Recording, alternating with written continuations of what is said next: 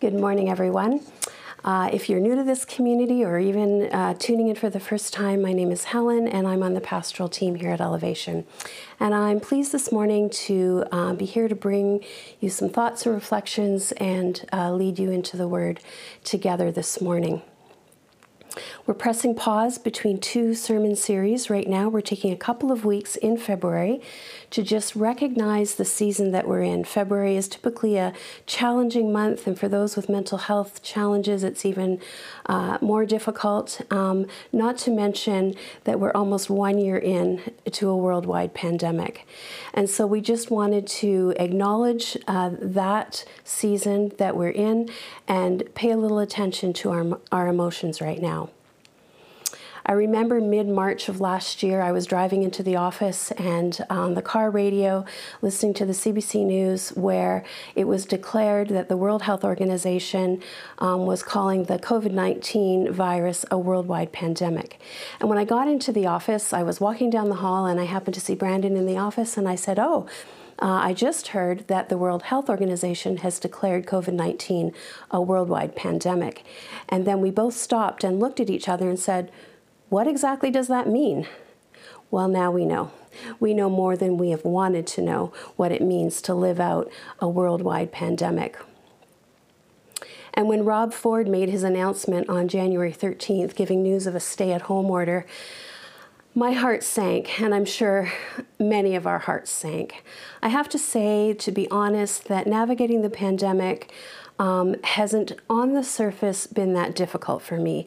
I don't have little babies or toddlers. I'm not raising teenagers or caring for aging parents. I have a comfortable home in which to work. And so generally I've been able to get through. But when I heard that announcement, I felt a sense of weariness that I hadn't experienced up until then. 28 days. We can do this. But really, I was past wanting to do this. And when I sent out the interruption email that week, the verse that came to mind was, "Come to me, all you who are weary and burdened, and I will give you rest. Take my yoke upon you and learn from me, for I am gentle and humble in heart, and you will find rest for your souls." We have felt a lot of emotions in this season. We have felt grief in this season. Like many other members in our community, I have lost a loved one. My brother passed away on December 6th. And not only do we feel the loss of our family members, but we feel the loss of all of the rituals and practices that typically go along with those losses.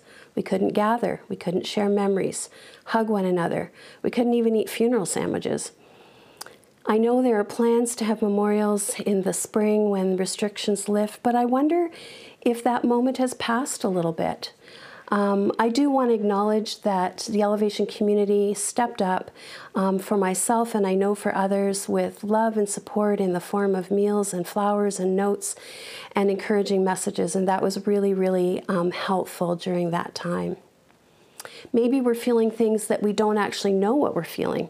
Children are feeling it. The CBC reported that educators are noticing a difference in the art that children are producing right now. Many of the submissions by kids and teenagers on the website childart.ca depict people alone, haunted by shadowy images, or worse, their own thoughts. So here we are, almost a year in. Where do we take these emotions that we're feeling, and what does God offer us in the way of emotional support? Before we dive into this topic, I do want to take a moment here to recognize the good and very necessary work that mental health professionals are doing right now. We have many in our Elevation community who work in that field, and we really do appreciate the hard work that you are doing. And if you're on the receiving end of mental health support right now, please keep receiving it. This morning's talk is not intended to replace that at all. Eugene Peterson, who is a beloved and often quoted writer in Elevation sermons, you've heard his words often. He is the author of the Message version of the Bible, as well as many other books around leadership and spiritual life. He was well known for his love for the Psalms and for his practice of reading and praying the Psalms over and over and over during the course of his life. He discovered the Psalter when he was 12 years old, and he immediately began to read. But when he first started reading, he was a little perplexed by the language that he found there. He was used to, as I was, approaching the Bible literally, seeing it as a document to be conquered and understood, to be memorized, mining it for truth. And the Bible is good for that. But the Psalms use poetry and metaphor using literary techniques that get inside the truth, with more often with emotional than logical connections. C.S. Lewis says the Psalms must be read as poems, as lyrics, with all the licenses and all the emotional rather than logical connections which are proper to lyric poetry. Otherwise, we shall miss what is in them and think we see what is not. In other words, if we're too busy trying to read them literally and figure them out, we're going to miss what they're saying, or we'll find things that aren't there. It's poetry, and it needs to be read that way. Now, I'll admit that poetry is not my first go-to when I'm looking for something to read. I prefer memoir or a good essay, a novel, maybe even a beach read. But thankfully, we have some really gifted poets in our Elevation community. And through them, I'm beginning to lean more deeply into poetry and the way that it frames the world and describes our human experience in new and meaningful ways. It's said to make the familiar strange and the strange familiar. And I think when I'm touched by a poem, I recognize that that is what is happening. As I read through it, I stop and I respond with, oh, I get it. And that's what happens when we read the Psalms, if we're open to reading them that way.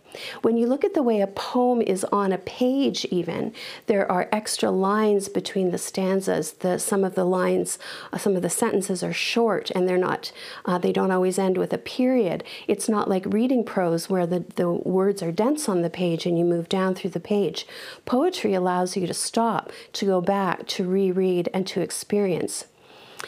And when we do that, when we sit down and slow down, we might actually find that we are feeling something that we need to feel.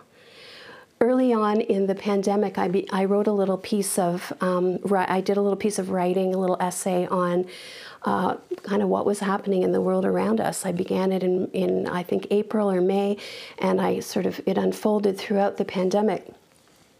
But one thing that I noticed in the writing, and I didn't sit down to write this part of it, but this surfaced in the writing, was this little observation that the road construction that has been going on for most of last year at the corner of Urban Fisher Hallman, which is the way that we exit our neighborhood, this road construction started and the lanes were blocked off and new lanes were opened up and places were rerouted. There were potholes. Sometimes they closed the entire entrance to our neighborhood right there. And I found that road construction was really irritating me. It was irritating me in a disproportionate way to what it was. Nobody likes road construction. It's usually bothersome. But this was getting big in my mind, so much so that I'd think twice about, did I want to go out anywhere? Because did I want to navigate that? Eventually, I began to use a different exit from the neighborhood, and it added a few minutes to my commute, but it solved that problem. But what I recognized as I was writing and thinking, and as that rose up, I realized that I was transferring my anxiety, my fear, my sadness, all of the feelings that have arisen during the pandemic, and it was landing there in that, as well as on the arrows in the grocery store on the floor. Those arrows really bother me. I don't like them. It reminds me that things are not as they once were. But again, it's a transfer of things that I'd been feeling but hadn't necessarily been acknowledging. And that's what a reading of the Psalms with openness can do. It can expose things that we may need to actually bring to the light and feel. When I began to put this talk together, I was feeling a bit of frustration. I knew what I wanted to say, and I'm quite captivated about this topic, but it was a struggle to narrow it down. There are 150 chapters in the book of Psalms, and I was wrestling how to pull this together in a form that would make sense and would be meaningful. Fortunately, my husband has some experience in the area of preaching and communication in general, and so I talked through with him what I was thinking and kind of told him where I was hoping to go, and he looked at it all and listened to me, and then he said, you know what, I think you should set this aside and sit and read the Psalms for a few days. Well, that was really good advice. So that's what I did. I began to read, not to try to figure anything out, not to find contradictions or historical context, simply to read the words and let them sink into me. And what I read in the 50 Psalms that I made it through, I did not get through the whole book, was a very wide span of emotion and honesty, spoken courageously by the psalmist. I noticed that not much is forbidden in what we can feel, and more importantly, what we can say to God. In church, I think historically, we often feel that we should be polite. We know we can praise and love God, express those feelings. But what about when we're legitimately angry or frightened or sad or experiencing deep longing, maybe even desire that we can't even articulate that we have? Ellen Davis, who's a theologian, says the Psalms enable us to bring into our conversation with God feelings and thoughts most of us think we need to get rid of before God would be interested in hearing from us. And Tish Harrison Warren says the Psalms dare us to bring our whole selves before God, the good, the bad, and the ugly. For example, Psalm 44:23 says, "Awake, O Lord, why do you sleep?" This reminds us that we can be direct and even demanding with God. Are we comfortable with that tone? I'll admit that when I say it in that tone, I feel like I maybe shouldn't be saying that to God. But God is inviting us in here. So where do we begin? Some Psalms are readily familiar to us. Psalm 23, "The Lord is my shepherd." Psalm 1, "Blessed is the man who does not walk in the counsel of the wicked, or stand in the way of sinners, or sit in the seat of mockers." Psalm 51, "Have mercy on me, O God, according to your unfailing love." Or Psalm 139, "O Lord, you have searched me and know me. You know when I sit and when I rise." But let's dip into a lesser-known psalm. Ron read Psalm 43 for us this morning. This psalm feels like a bit of a roller coaster to me. And when I sat with it a bit, I felt like the psalmist was right inside my head. To just quickly give an overview of this psalm, he starts out with, "Vindicate me, O God." He's calling out to God. And then he's affirming, "You are my stronghold, but why have you rejected me?" He's questioning. Then he calls out, "Send your light. I will go to the altar of the Lord." He's affirming. Then, "Why are you so downcast?" He's doubting. And then he ends with, "Put your hope in the Lord." The psalmist goes back and forth in conversation between himself and with God, and then back to his own self, and back and forth as he sorts out the situation, his feelings, his dependence on God. Rather than being this confusing ride through seemingly conflicting emotions, instead, this psalm is a place to ride out those emotions. I find myself in this psalm, emotions changing at every turn. Let's think about the psalm in relation to the pandemic. If there's one thing that I've struggled with, and I don't think I'm alone with this, it's the constantly shifting and confusing messages, feelings, and worse, all of the little micro decisions that we've been navigating. One minute we're up, then we're down, then we're hopeful, oh, maybe not. We're on this sort of shifting ground, and we can feel that, and it feels uneasy. But as we lay these words and feelings against the words of this psalm, we can put our feelings and emotions into a more understandable package. The psalmist is dealing with something different than we are, but this psalm is telling us that what we're feeling is normal and human. It lets us get inside ourselves and find a path for navigating the ups and downs that we've been experiencing through this season especially. First we feel this, then we feel that. But it's all very natural and all very human, and we don't have to put on a brave face. Instead, we're invited to acknowledge these feelings and to walk through them with the psalm as our guide, not as our judge, but as our partner along the way. I almost think of it as a container that I can climb into, and I can use this space to work things out. And it assures me that I'm not crazy. At least I don't think I am. It's normal. It's how humans process things. And this is true apart from the pandemic. As we navigate the ups and downs of life and what it means to be human, we hear that a lot now. What does it mean to be human? And people are trying to figure out what it means to be human. The Psalms help us shed light on what it means to be human. Now, I'll admit, as an extrovert during the pandemic, I have found social media to be a very tempting pastime. It gives me all of the feels of seeing my people, watching what they're doing, interacting with them maybe in comments or messages. Now, I do want to say how great it's been to see Elevation families really embracing this season and being creative, and campfires in the snow, and cross-country skiing and skating, and all kinds of things, and that's been very inspiring. The other thing we do, and I do, is watch Netflix. It's a way of medicating myself. But I heard someone say recently, how can that episode of The Office that you have watched for the 49th time hold a candle to what God has to offer? Good question. At the end of the day, those things leave me wanting. They feel good in the moment, and they do. They do bring us relief, but it doesn't last, and we know that, especially with social media, we're only seeing one side of the coin. But when I turn instead to Scripture and I situate myself in these words, particularly the Psalms, I'm taken to depths of emotion, high and low, that I might need to feel. I'm not just feeding them with trivial content, I'm bringing them to the light and I'm working them out. I want to look briefly at another psalm, and that's Psalm 88. In this psalm, the writer is expressing his feelings of being in the depths of despair. And at the risk of being a bit of a downer, I wanted to talk about this psalm because it explains to us sometimes how things actually work out. So just briefly, the words of the highlights of the psalm: "You've put me in the lowest pit, in the darkest depths. Your wrath lies heavily on me. You have overwhelmed me with all your waves. You have taken me from my closest friends. You have made me repulsive to them." Have you ever felt that way? "I'm confined and cannot escape. My eyes are dim with grief." That doesn't sound very uplifting. He carries on in this vein until verse 13, where there's a moment of hope. He says, "But I cry to you for help, Lord.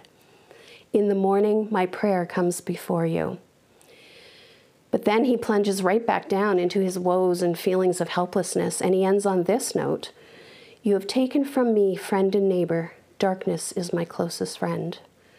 There's no chirpy, easy resolve here, and I think that is important to notice. We don't always find resolve, and it can be commendable to put on a brave face and carry on, and we often have to do that to actually survive. I was talking to someone from Elevation this week who said, "You know what, I'm just getting by day, and I understand that, and sometimes we just have to keep going forward." But what this psalm is doing is giving us permission to balance our affirmations of hope, our confessions of praise, with a spoken reality of where we actually often find ourselves. And both of these expressions belong in our practice of personal and even corporate community devotion. As I say, many of us are barely holding on until things return to normal, but maybe there's something in this season that we can lean into. Maybe we're being called into silence, or maybe we're being allowed to sit in our sadness. We don't want to let it overcome us or spiral down from us. But being sad is not a bad thing. It's a real feeling that we often have, and it needs to be acknowledged and processed. We can think about the things we've lost, put them into perspective, and then we can choose to move forward to hope. Sometimes I think we want to skip ahead to the feel-good part.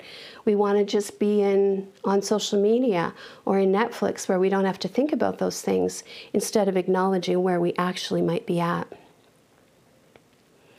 Another thing that reading the Psalms invites us to is into an ancient rhythm that the church has practiced over hundreds of years. The early church prayed and read the Psalms as a matter of course. So entering into this reading takes me out of myself in this current place and time and moves me into a bigger story of which we are a part, and ultimately a part of God's larger story of redemption. Other people have had the feelings that I am feeling in different contexts, in different times of history, but these feelings are common, they endure, and entering into them equips me to realize that this is part of a bigger thing. Early on in the pandemic, there was a lot of reference to the 1918 pandemic, so I began to look at that, and it occurred to me or it dawned on me that my father was born on November the 2nd, 1919, so at the tail end of the 1918 pandemic. And as I reflected on that, I realized that it helped me to understand that now, 100 years later, the world continued on. I don't want to minimize the terrible loss that was incurred during that pandemic.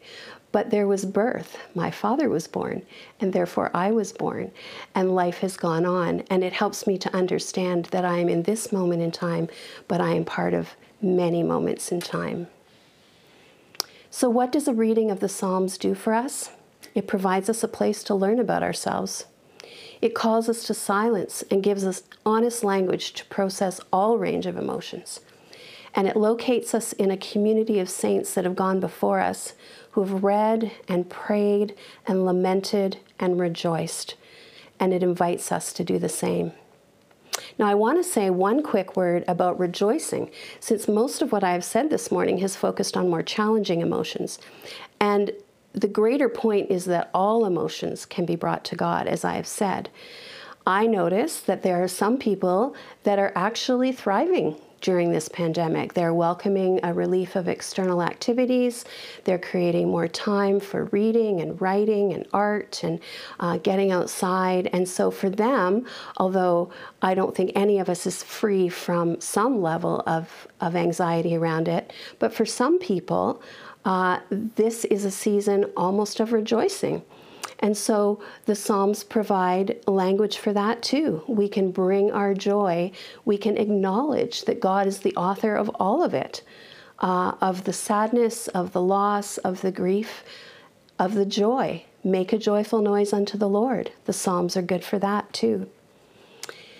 Does this sound like a bit of a tall order? Am I asking you to begin a reading of 150 chapters of the Psalms? No.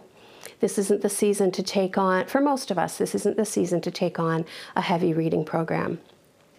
What I am inviting you to do, though, is to turn your attention to the source that is there for us to lean into, to draw a few words out of a psalm, to draw a verse out of a psalm, to turn those words into a breath prayer, into a daily prayer, to frame the beginning of the day and the end of the day with these words, to couch your day in the words of God that are there to comfort and encourage us. We're going to break now into our discussion groups, our neighbors groups, and so you can prepare to jump into that call now. If you're not part of a neighbors group, we welcome you to join the group in North Waterloo. The link to that call will be in the comments right away.